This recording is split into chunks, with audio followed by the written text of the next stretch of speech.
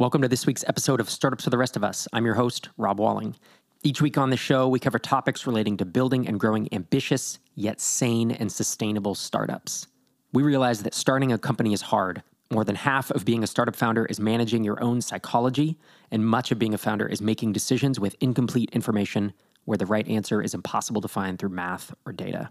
In this week's episode, I talk with Brian Casel about overcoming a 40% decline in MRR and rising from those ashes. This is Startups for the Rest of Us, episode 474.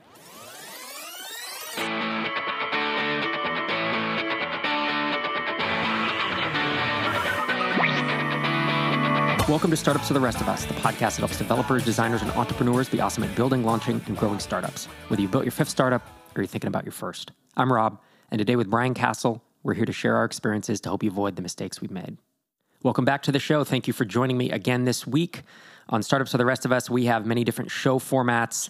This week is a conversation with someone you've likely heard of, Brian Casel. He hosts the Bootstrapped Web podcast with Jordan Gall, and I've been listening to that podcast for many years, so hope you enjoy our conversation today. But before we dive into that, I want to let you know about a MicroConf announcement we're making this Friday, December 13th. It is by far the biggest we've made since launching the conference a decade ago. I really encourage you to go to microconf.com, make sure you're on the email list. If you've attended a MicroConf in the past or you have tickets now, you're already on the list and you'll hear about it. But it really is big news, and I'm not just saying that to try to sensationalize it or encourage you to go over there. But there's a lot that's been going on in terms of the planning of MicroConf for 2020, and we have a lot of new things coming, and would love for you to be in the loop on all that's going on. There's a lot that's going to be announced. So microconf.com, make sure you're on the email list. I enjoyed the conversation I had today with Brian Casel. To set a little bit of the stage, Brian is a front-end designer and UX guy by trade, and then he learned to do some front-end development work. And he had been doing a lot of consulting and eventually started dabbling in building products, as many of us do. He started a SaaS app called Restaurant Engine, which was originally designed, his vision for it was for it to be Squarespace for restaurants, but really it evolved almost into a productized service where he had to do a lot of hand-holding with the restaurant managers. And I think that probably got his gears turning on, it's software plus service. And that, offered more value than just straight up building another website builder. And in early 2015, he sold Restaurant Engine for a tidy sum. He talks about that. He said it wasn't life-changing money, but it was enough to, go towards a new home. And we join his story at that point where he sold Restaurant Engine and he's about to start a new productized service. So I hope you enjoy this conversation with Brian Casel. Brian, thank you so much for joining me on the podcast. Hey, Rob. Thanks for having me on. Absolutely, man. So, we kind of join your story in the middle, as I like to say, where things are going up and to the right. You've launched Audience Ops, productized service, and you launched it April 2015. And over the course of about the next 18 months, it is all up and to the right. And you grow from $0 in MRR from April of 2015 to $50K of MRR by September of 2016. What was that feeling like? Had you ever launched a product that grew that quickly? And it's a productized service, so it's not all software, we get it. But had you ever launched anything that had that much success for that long? No, definitely not. And it was I definitely didn't expect to grow that fast. Looking back on it, it sort of makes sense. And obviously what I've learned with productized services is that you can charge a lot more per customer, and that helps, accelerate the growth rate. And if you really nail a market and you're solving a problem, specific value proposition, all that, then I've found that growing a recurring productized service like that can really happen. You can grow that revenue pretty fast. But when I launched it in April 2015, I did not set out to even hit that. Really the goal was what's the fastest thing that I can do to get to 10K MRR? And it hit that within 2 months. So. Right. And like you said, it's the high price point, right? The average revenue per user, a lot of people don't realize that when that's $500 a month or $1,000 a month, it does not take many customers to get you to that 10K, 20K, 30K price point. And I've seen it with microcom companies, with tiny seed companies trying to launch at $20 average revenue per customer app and get to any scale is a very long road, even if you have a big audience or have a lot of traffic. Whereas the folks who are plugging away, adding 2 customers a month at $500, average revenue per customer, like that's $1,000 a month of MRR that you're growing. It's a nice base to have. Yeah, and I mean, Audience Ops has, for the most part, been between 1,000 and 2,000 a month in terms of average per customer. And I think it's great to be able to grow a service like that so quickly. It has some downsides to it too, when you're charging that much, because it's the MRR, like you just see crazy swings in MRR. You can add just a couple of customers, lose just a couple in a week, and you're seeing like swings in 5 or 10K MRR. And that can really screw with you. Right. As well as, and stuff we won't dig into here is like, you've talked a lot about productized services. There are pros and cons to them. You can grow quickly. As we're saying, the price points are high, and that's great. Obviously, the cons are, hey, it's not as easily scalable as pure software. You do have to hire staff. A 50K MRR SaaS company might have 3-4 people working on it, and a 50K productized service probably has a team of 15, or more. So there's pros and cons to this, but the thing that's cool is you launched it, and 18 months later, obviously there was a lot of work that you had to do, but you have this 50K MRR business now that's supporting you, because after you exited your prior app, Restaurant Engine, I imagine you didn't want to sit and burn through that cash, because you mentioned to me offline that in 2016 you actually spent most of your Restaurant Engine money on a new house. Yeah, that's right. When I sold Restaurant Engine, I mean, it wasn't like a life-changing exit or anything, but it was a chunk of cash, right? And I looked at that, and I really thought about what is going to be my next business to sort of like replace that income. And I wanted to get into SaaS, like software, right then in 2015. And I looked at a few ideas, but the thought back then of basically burning all of that cash within a year and then maybe getting somewhere close to 10K MRR, which is a big maybe, that kind of scared me. So that's what led me to start looking at, well, I kind of know productized services fairly well at this point. Like that seems to be like the fastest way to get to a viable recurring revenue source to then free up my time. Obviously, it's a lot of work goes into building the team and the systems to remove myself, but that's always sort of been the goal with the service companies, is to grow the cash flow to fund my time to work on stuff. And so you're at 50K MRR with Audience Ops. It's fall, September 2016. And since everything's going up and to the right, you're feeling great. You already had 2 full-time W-2 people. You turned 2 more people they were contractors. You put them on salary. And then you started looking at launching the SaaS app, right? Or starting to build it, I should say, Ops Calendar. And you did some validation there and started upping your expenses. What was the thought process there? Yeah, so right around that time, I guess it was like around September into October, I had the idea for this software called Ops Calendar. At the time, it was like an editorial software calendar with some process stuff built into it, like you can automate content processes and things. Essentially, that was like the precursor to my product today, Process Kit. But back then, that's what I was doing. And at that point, I didn't personally have the ability to just build an app myself. I've always been a front-end developer and a designer, not a back-end. So it would definitely require outsourcing and hiring developers to build the functional app. I did some pre-sales. I got, 13, 14 people to prepay based on the idea and a promise that they will someday use this idea.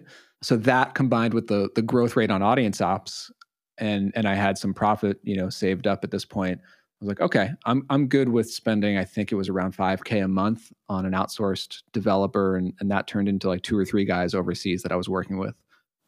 Since we didn't cover it before, could you give people just like a 2-sentence explanation of what Ops Calendar, like what it is and, the purpose it would serve if it had made it to market, so to speak?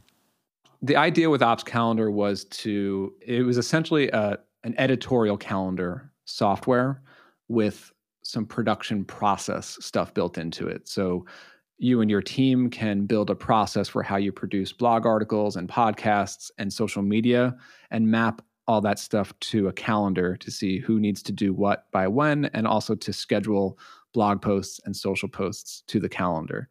And back then I was running Audience Ops, which is a content service. We do blog content as a service. So obviously it was sort of born out of that. But that was essentially the idea with Ops Calendar at the time. Yeah, cool. And so what then did the next, I mean, I guess it was like there was kind of a 6-month chunk where you really from November of 2016, right after you ratchet up these expenses, things kind of hit the skids with Audience Ops. And I think this is one of the tough parts of your journey. It seems like you want to walk us through the timeline there. What happened? Yeah, I mean, we're like 3 years later now, and this is still one of those periods of time that I still look back on like, man, that was painful. And what happened was basically that growth from Audience Ops, 0 to 50K, that started to plateau right around October, November into the holidays, and then started to decline, through the holidays into January, February, into about March or April is when it started to finally turn back around. But it was painful on a number of fronts because it coincided right at the time that I decided to start spending a lot of extra cash on developers and employees all at the same time, And so there was that part of it. And then it was also just like, why is this happening? Like everything was growing just fine up until this point. Like what is causing the reduction in leads or the increased churn? Probably it was a combination of both. And it's just, I was looking at it in like 1,000 different angles to try to uncover what was actually causing it. And it's still unclear to me to this day. I have a few ideas, some hunches of what it could have been, but when you're in it and you're trying to fix it and you just don't know what exactly is broken, it's really frustrating. Absolutely. And that's devastating. Dude, 40%, I mean, that's a huge drop. That's like 50K down to 30K. That's a lot of salaries. That's probably all your net profit on this thing. I've seen SaaS apps plateau. I've seen them ride it over the top, so to speak, where they start to decline. But I've never heard of a drop that fast that wasn't due to some big, platform risk, right? Like, hey, I'm integrated with Shopify and they just completely cut off our access, or I'm a Twitter client and they cut the API, or a Google change, something that was just kind of decimating. But to just have that happen seemingly out of the blue, it sounds like, and to really not still 3 years later, not have been able to pinpoint what happened must have been terrible. And it sounds like it went on for like 5 months and you were just trying to fix it this whole time. Is that what it was?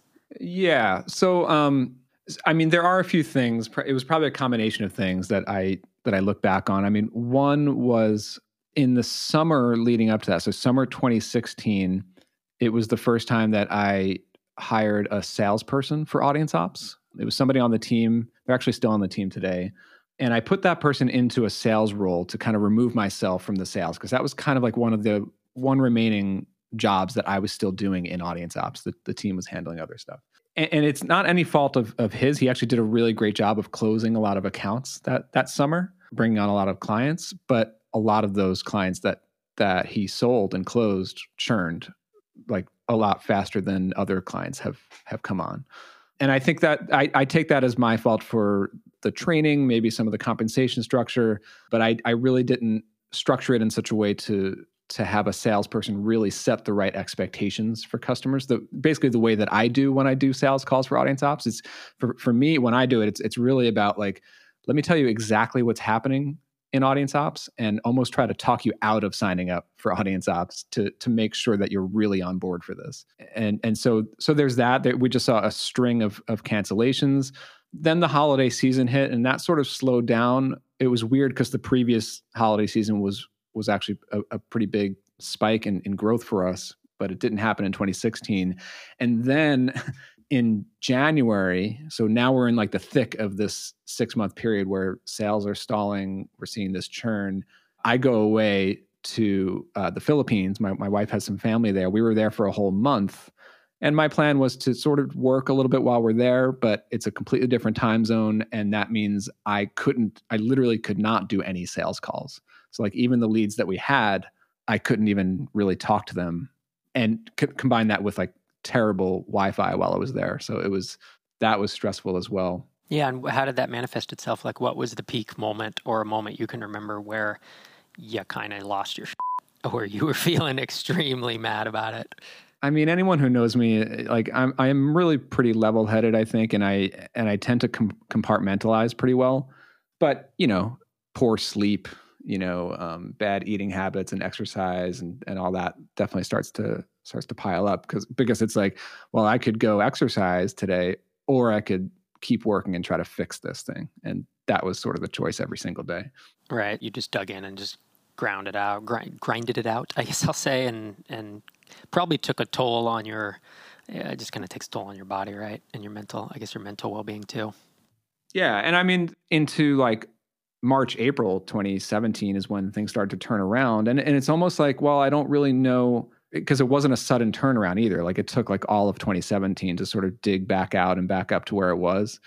But we definitely improved a lot of things. That was when we really improved the new customer onboarding process heavily, so that, again, to reinforce those expectations. And that, I think, has had a really big impact on customer retention. Like if they have a really fantastic first month with Audience Ops, they're really likely to stay on for like a year or more at that point. And I worked on some new marketing stuff during that time and some new content, some webinar stuff. And I think that seemed to help as well. But yeah. It's something I talked a lot to entrepreneurs, especially new entrepreneurs, don't understand, that they'll see someone who's built a business up to 10K a month, and you may be able to sell that for whatever, $250,000 or something, depending on, I mean, there's all these factors, but whatever, you can sell it for $250,000. But people will say, why wouldn't you just keep that? Just keep it and keep it running on the side. It's only 3 hours a week or 5 hours a week, and just keep running it. And usually, well, there's a couple of reasons. One, because distraction is distraction, and there's opportunity cost to that. But the bigger one is that these businesses, none of the businesses we have run on autopilot for years. They always get smacked around by something. And sometimes it's Google, and sometimes it's a competitor, and sometimes it's platform risk, and sometimes it's something you never would have guessed. It's a key employee quitting. It's something that you have a tough time identifying, like what happened with you. And then you have to shut everything down, stop doing what you're focused on, and you have to turn your focus back to this thing that you're kind of tired of working on anyways. And at a certain point, eventually you kind of give in. And I mean, I've done this with multiple businesses, and I've seen people do it as well, where you're just like, forget it. I just got to sell this thing. I got to get it off my plate, Yeah. I mean, it hasn't really come to that point in Audience Ops, but I can definitely say that there have been times, and this period in 2016 was definitely one of those, where it was like, my mindset is trying to get this brand new idea for a SaaS off the ground. It wasn't even in existence yet. It was just like, get this thing to market. That was my number one goal. Working with developers, I'm paying for developers. Like, I want that to happen as soon as possible. And then I have to stop and work on this churn problem in Audience Ops. Yeah, it was pretty painful. Yeah, and we'll talk in a second about how, essentially how you did turn that around through 2017. But I'm curious, that low point, this 5-6 months where things, from November to, let's say, March, April, when they're just, it's in the trough and you can't dig it out. You said that's still a point that you remember very vividly. And I have moments like that in 3, 4, 5 months periods as well. And I learned a lot from them, and they impact the way that I do things today. They impact the way that I think about business and the way that, I ran my apps after that. I'm curious, like, what lesson or lessons did you take away from that impact the way that you make decisions? Yeah, I found that there are like one or two of those points in my career so far that I can look back on that I feel like really influenced the way that I work today. And I think in some ways that's a good thing. In some ways, like, I do things to a fault today to try to prevent that from happening again. So, like, I think on the positive side, I've been through enough of those ups and downs in the MRR graph to know that, like, no matter how well something might be going today, I still have to play it extremely conservative. And today, now we're like 3 years out from that. Audience Ops is actually doing really well, and I have like a profit savings saved up that I'm able to deploy on new products and Process Kit and things like that. But I'm actually hesitant to spend anything, because it's like, just keep the reserves in check just in case. You really never know. And then, you look at the news with the economy and stuff. So, like, I look at things like almost like afraid of what could happen. And then just tactically on the sales side of it, I talked about how that period I had a salesperson, and then there was a string of churn that came in the months after that, that has caused me to really delay on trying to put a salesperson in place again on audience ops. And I'm actually now doing that finally in 2019, the end of 2019, with a new strategy behind it and some new structure. But it took me like 3 more years to finally be like, because I have removed myself from every other aspect of audience ops. Like I really spend less than like 2 hours a week on this business, but those two hours are doing the sales calls because I just want to make sure that that message is being sent to new customers as they get on. So I'm finally coming around to like being okay with letting that role go. Yeah, that makes sense. I was going to ask, I mean, obviously if you brought a salesperson on and it didn't work out, you had to turn the app around. But after that, I would think that if you do want to get out of sales, that you would just try again. You know, most salespeople don't work out, right? They don't work. You don't. The first one you find. I mean, frankly, most of the first VAs that I found and the podcast editors I find, it's like the first one almost never works out. So I just hire 1, 2, 3, 4, and it's frustrating and it takes time. But eventually you find someone and then you're able to let it go. Is that where you're at now, or do you think you're gonna? You know, is that something you're looking at doing? Is trying again and stepping away? Yeah, I mean, I'm trying again because I think it will actually help impact the business, the growth, and just the overall health of the business to get me out of that role. And now, I mean, speaking about it now in 2019, like I just have a lot more space to breathe, like financially and time-wise, and so many more things inside the business are way more optimized now than they were back then. Like the onboarding stuff is really locked in and things like that. So I just think it's probably a better time to try to get that off my plate now than it was. I mean, because again, things did start to turn around in 2017, but it took like really all of 17 into like the beginning of 18 before, like 18 was really when I finally got my bearings back in terms of like having some space to play with. Right. It sounds like it. And that April 2017 point could have been celebratory because you were bringing your first paying customers in for your SaaS App Ops calendar, but your financial runway was basically gone. So you had to turn it around over the next, 6, 7, 8 months. What were a couple steps that you took? I mean, it was all hands on deck at that point, right? It's like we've lost 40% of revenue. We're still declining at this point. What were some steps you took to turn this around and get out of the tailspin? Yeah, I mean, for sure. Just to be clear, like you touched on it, but there's 2 parallel products in play here. One is Audience Ops, which was sort of in this like crisis mode, and then Ops Calendar, which like it was trying to get off the ground, but then I would have to like pause paying for the developers right at these critical moments as we were bringing these new customers onto the software. Like I just didn't have the cash to fund further development and couldn't move fast and all that stuff. So that was really frustrating. But with Audience Ops, to start to turn it around, I did a number of different things to try to attack the problem from different angles. I mean, one was that new customer onboarding again. It was like, I worked with my team a bit to see like, how can we just make sure that customers are really happy after their first month? And that clearly has had an impact on improving churn over time. So just focusing on retention. I think that also helped with customers like referring other leads to us. That has that side effect too. And then I did work on some new marketing materials, like a whole round of new content. I think I did a recorded webinar that I put into like the marketing system at that point. Worked on the email automations that help to nurture people. I just went through like the whole funnel, everything that leads and customers see as they find out about Audience Ops, as they go through the sales process, as they get educated and nurtured and onboarded. Like I tried to improve every step of that funnel over that in like early 2017. And I think that, those are the kinds of improvements that you just don't see like moving the needle overnight. You just do that work, and then maybe a few months later, things start to improve.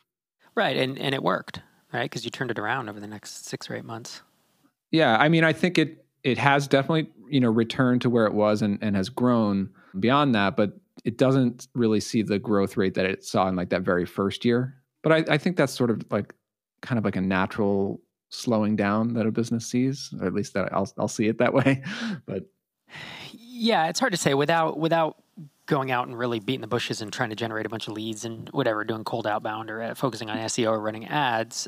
There's a natural plateau that always sets in. And if it seems to me like you've always kind of been cool with that plateau, because that plateau provides you with a full-time income and budget to build other apps, which is really what you want to do. That's your lifestyle choice, you know? Yeah, exactly. And so they were working on Ops Calendar, your developers were, and you got your first paying customers in April, and then you had to pull them off because you didn't have the money. And then in July 2017, you're able to get them back working on Ops Calendar. And then you get a little bit of traction, right? That latter half of 2017, but you never found product market fit with Ops Calendar. And by February of 2018, you were still trying to push it forward, but some calamities happened. It sounds like there was a code-based thing. You want to talk us through what it was like dealing with that? Yeah. So like throughout that year of 2017, it was trying to bring those first customers on, and we got a few, handful of paying customers. But yeah, over the summer there, my whatever savings I had was gone from that period of audience ops. And so I'm not one of these people who just goes crazy on the credit cards. Like once I see a little bit of balance on there, I'm just too risk averse and debt averse to really go too heavy on that. So I just pause, and I don't really spend until I have the cash in the bank account. So I had to pause those developers over the summer, which really, really hurt because I felt like it was at a critical time. But yeah, as we get into 2018, I went on a trip, and we had been pushing off this upgrade from Vue 1 to Vue.js 2. At the time, I wasn't a developer. I didn't even really understand like what Vue was. The developers just sort of chose that framework. That upgrade broke everything.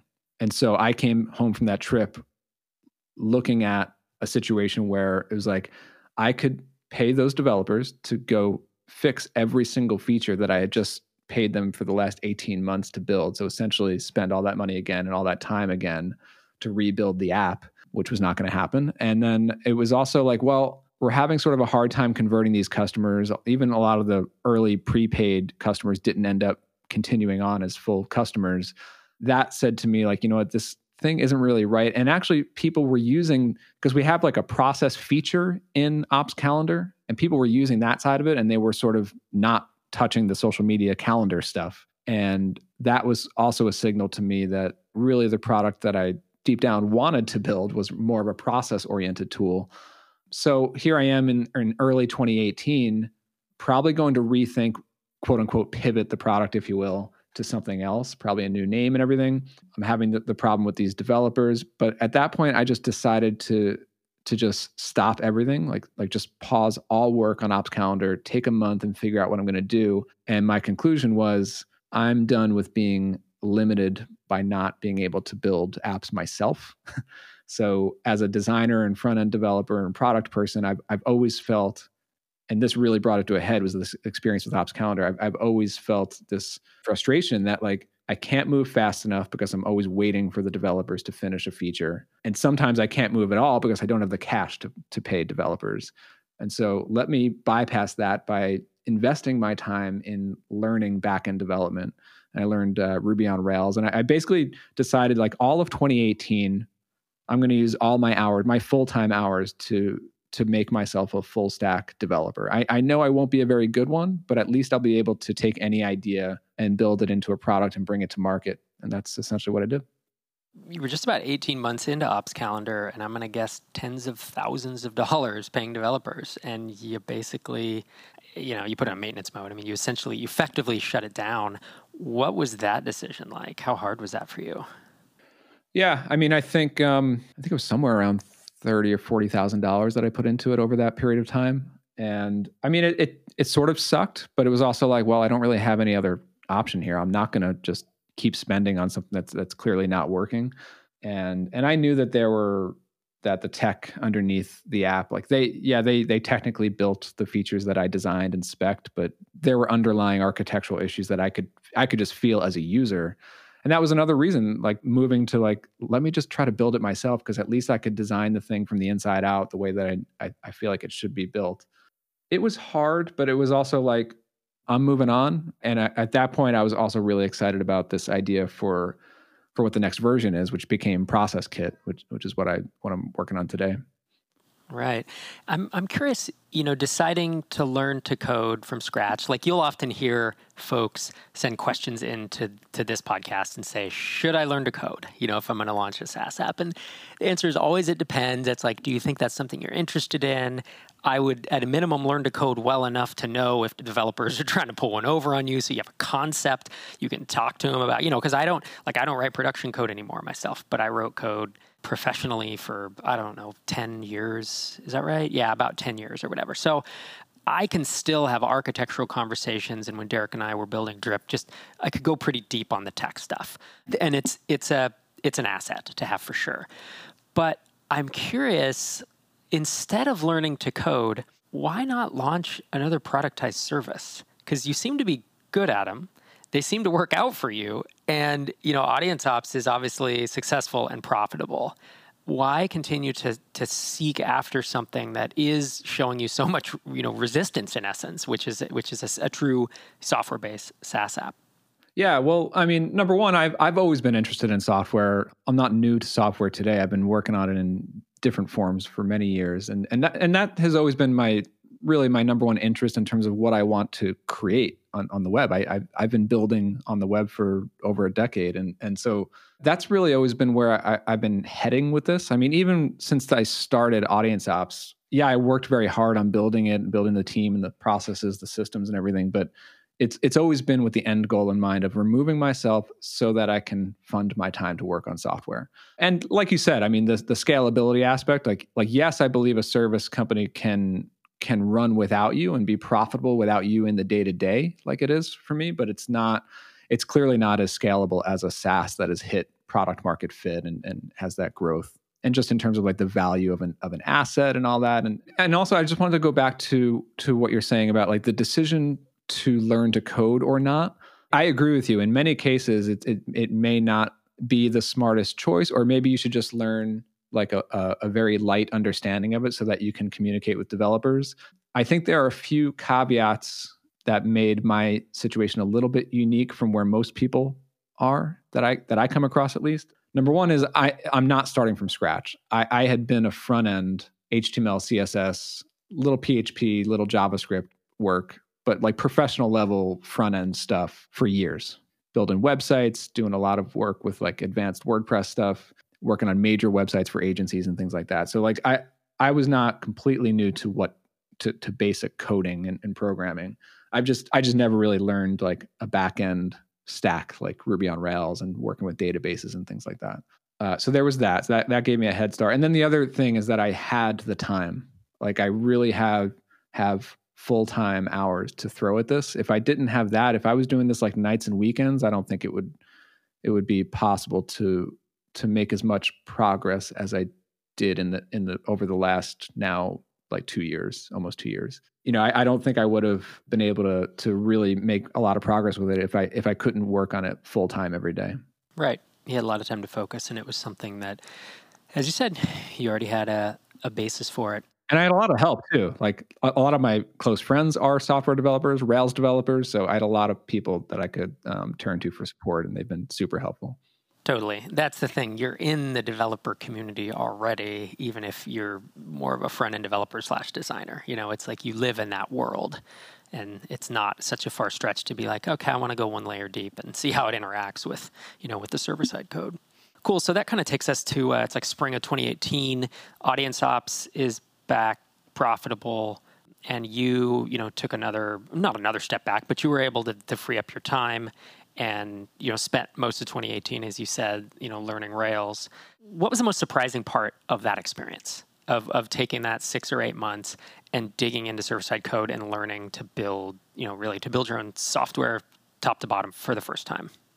Yeah, I mean, in the early months, it was like I knew that it would be a very big effort and it would take me a long time to get decent at it. But it was a little bit frustrating, not like going through tutorials and courses and then still not quite being able to build anything real yet, but then just hacking away at it a little bit more for like another month or two. And then I can build something very simple. And over the course of 2018, I went through a bunch of courses. I worked with a coach, which was very helpful. And then I did some like throwaway practice project apps. And then by the end, I I was able to put together like a simple app called Sunrise KPI. That was like the first real app that I built.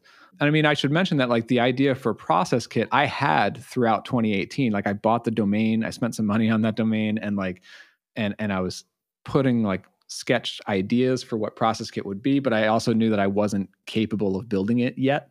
I had to like get those skills up, and it wasn't until like the end of 2018 that I felt confident in actually starting to build what is now Process Kit. Yeah, and if someone's listening to this and they're thinking about themselves learning to code, what would be a piece of advice, either a warning or just a, hey, do this. Like, this is what really worked for me. This is what fast-tracked me. Yeah, so like early on, I definitely wanted to stay away from the newest, trendiest, most complex frameworks, especially like the JavaScript frameworks and stuff. I'm sure there's plenty of technical benefits to those, but I wanted boring, tried and true, non-trendy stuff. So it came down to a decision between using Ruby on Rails or PHP and Laravel. And I went through a couple of weeks with PHP, Laravel, some tutorials. I could kind of follow along with those, but then I found I still couldn't take what I've learned and go build something simple. So I went through like a 101 course on Rails. Like I did a month on PHP and Laravel, and then a month on Rails.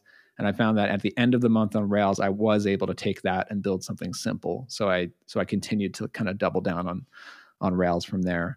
So I went through a number of courses on that. So tip number one is to stick with something like a Ruby on Rails or a PHP with Laravel, something that has a huge developer community with tons of resources and educational stuff. That's a big number one. And then number two is to try and find mentors. And I go to friends, like I talked about. I paid a couple of people for like paid mentorship for a while, and I've joined some like learn to code in Rails kind of developer communities. I go to that for some help as well, and I frequently talk with friends about code questions. So and I hit up codementor.io quite a bit when I really get stuck. Sounds cool. So you mentioned Process Kit, which we haven't really covered in this conversation. You want to tell folks what that is? Is it the next generation of Ops Calendar, kind of done in the way based on your learnings from the first time? Yeah, I mean, at this point, the way that it's positioned is that it's really a projects tool. It's kind of like a project management software, but it's process driven. So if your projects really follow the same script every time, they're very repeatable, and you're doing a lot of the same stuff, whether you're onboarding customers to a service or to a SaaS or something like that, and you need your team to follow a certain process, that's really where Process Kit comes in, because it's different from the project management tools where you might run your tasks and projects in one of those tools, but you have your documentation, your SOPs over in a silo somewhere else, and that's where those kinds of operations tend to fall apart, as the team just never really follows the SOPs.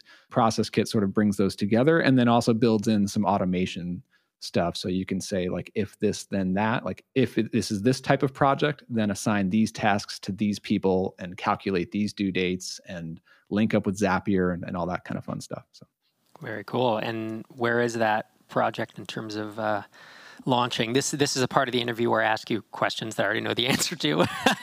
What status is Process Kit right now? Yeah, I mean, it's launched. It has customers. I've been doing, the slow launch thing over the past really throughout 19, but I think I started onboarding the first customers around June, the very first ones. And today we're in November. And so I've been, sending early access invites pretty regularly since then. And it was up on Product Hunt about 2 weeks ago. And now it's out there. So. And is it everything you wanted and more to own a SaaS app? Is it just growing up and to the right by itself? You make money while you sleep? Or is it, I'd imagine, I was going to say, is it back to the same slog as Ops Calendar? But I don't think it is, right? I mean, this time really is different. I get the feeling that there's more potential here. Is that pretty accurate? Well, so first, I heard your interview with Jane Portman this morning, and I completely relate to that, and probably so many other early SaaS founders with the long, slow SaaS ramp of death. I mean, it's real, right? Like it's very slow, and the revenue is nowhere near replacing like the income that I get from audience ops. But yeah, I mean, it's like less than a year in, and it does have more customers now than Ops Calendar did. There's just I could clearly see way more. It resonates with people a lot more, the problem and the solution and the positioning, at least with my audience, the people that I'm connected to. But it's early on. I mean, it really just launched a couple of weeks ago. So like now that the new website is up, I'm starting to kick into gear, like that shift away from just going to the early access list to actually marketing this thing and getting new traffic and new leads and that sort of stuff. So, right. I mean, like now the real work begins is what I like to say. You know, like getting to launch is like 30% of the journey or something. You know, that's where hopefully folks who are listening, we can do the Startups for the Rest of Us drinking game, where like if you get to launch and you don't have some type of launch list that you've been building, then you have a problem. You know, so that's like the first base or the first quarter of the journey, and then now you're launched, and now the real work begins. You know, and that's where it's like you probably don't have product market fit yet. And so now I'm going to spend the next 6 months figuring that out as I grow very slowly. And then, okay, so you do get to product market fit. Well, now I need to find, a sustainable source of leads, one that's relatively scalable. And so then you spend the next 6 months figuring that out, or 6 to 12 months. And I mean, that's why it's the long, slow SaaS ramp, is that these things are in stages, and it's truly the Cinderella stories that don't have these steps in this order. It's always a grind. And even the Cinderella stories, like I say, there are no Cinderella stories, but even the ones that we look at and say, oh my gosh, that grew so fast, it was a complete grind behind the scenes. And so, this is never easy. I wish you the best of luck with Process Kit, because I mean, it's essentially a second iteration of a SaaS app. You've obviously fought very hard for multiple years to get this out. I mean, this is something you really believe in. You can tell that it's not a product, it's not an opportunistic product, right? It's like, I'm going to ship dog food to people on the internet because I could make money. It's like, you're building this because this is something you need and you believe in. And so, I hope that you're able to, to make it work. I think longer term, if for some reason it doesn't work out, would you build another SaaS app again, or would you consider doing a productized service? Well, at this point, I am pretty committed personally to doing software, whether that's Process Kit or another idea or several other ideas. I'm pretty focused primarily on Process Kit right now. I would use the productized service model if it came to that. Well, no, I should say that I'm actually still using the service model in many ways. Obviously, there's audience ops that continues to grow. But even in Process Kit, I mean, now we're launching like a done with you process service to help you and your team, improve and audit your processes, get you set up on Process Kit as a paid service. So that's sort of like a productized service built on the software, which I really love that model. But, you asked about like how is it like for me right now, kind of in that slow grind on Process Kit. I'll be honest, I mean, I'm really loving it, and I'm really loving doing everything from the design to the code and talking to customers every day, because being able to talk to customers and then literally like iterate on the feedback that I got on a feature that I could ship by the end of the week, and it just feels so empowering. I mean, I know that it won't be forever, but at this point, Audience Ops is back to growth and profitable and steady state, and a really amazing, fantastic team that I have that space to breathe now. It's like I'm not worried about having to cut off the development cycles because of cash flow or things being built in the wrong way or things like that. Yeah, there's definitely a luxury to being able to control that whole pipeline, the manufacturing pipeline. And it's something that, like I said, I don't write code anymore, but when I was getting started, all the way through Drip, everything before that, I wrote at least some code, even if it was just maintenance, even if it was just tinkering, even if it was just tweaking, because finding a developer to make a 3-line code change in PHP or Cold Fusion or Classic ASP or .NET or any of those things, it's a huge amount of work to find someone just to do that. And if you know the basics of code, to then just learn. I didn't know some of those languages, but I picked up a book, or I went on Stack Overflow, or whatever, and you Google it and you're like, I'm going to make this change and see if it doesn't break anything. And if it doesn't, it's like, wow, I just saved myself like a week of recruiting someone because you know how to do the basics. So there is definitely, it cuts both ways. I mean, I think then you can also get mired in it, and then you're not working on the things you should be. And that's where, like, as we started Drip, I was originally, Derek said, hey, I want to build it in Rails. I said, cool. And originally I was going to learn Ruby, but eventually I said, you know what? I actually think I shouldn't, because I will get into the repo and start tweaking things, and I should be talking to customers. I should be building processes for this business. I should be doing all the other things that don't involve the code. And so there's a point where that makes sense. And if you're building a venture-backed startup and you're raising money, you probably shouldn't be the one digging into the code. Maybe someone on your team is, but there's a balance there. But that's not what you're doing. You know, you're building something that you want to build, that you want to exist in the world, and you're willing and able to take it slow. And that gives you a luxury. You know, taking it slow. I mean, I'm as impatient as they come with things. I constantly want to move fast and execute and ship something new every single week.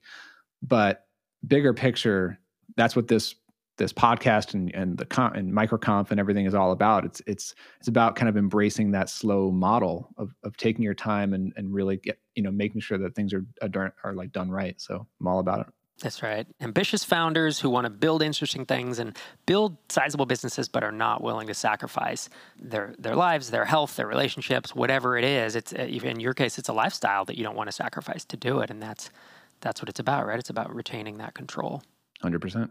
So thanks so much for coming on the show, man. If folks want to keep up with you and they like podcasts, they should search for Bootstrapped Web, podcasts you release every week or two with Jordan Gall. I'm a listener, have been for years. If they want to keep up with you on Twitter, you are CasJam. It's CASJAM. And of course, processkit.com is where your SaaS app lives. Any other places folks might want to look out for you? Yeah, I mean, Audience Ops is still kicking. Great team over there, And I mean, you hit it, That's it. Sounds great. Thanks again, man. Thanks, Rob. If you have any questions for Brian or myself after hearing this interview, I'd love it if you would tweet me at Rob Walling or send a question into questions@startupsfortherestofus.com. And I would be glad to have Brian back on the show to answer any questions you have about any of his experiences or productized services or, anything else that you feel like he could lend some insight into. And if you have an unrelated question for the show, you can leave me a voicemail at 888-801-9690, or you can always email us questions@startupsfortherestofus.com. You can find us in all the podcasting marketplaces and directories. Just search for Startups. And if you're interested in a full transcript or to make a comment on an episode, just hit up startupsfortherestofus.com. This was episode 474. Our theme music is an excerpt from We're Out of Control by Moot. It's used under Creative Commons. Thank you for listening, and I'll see you next time.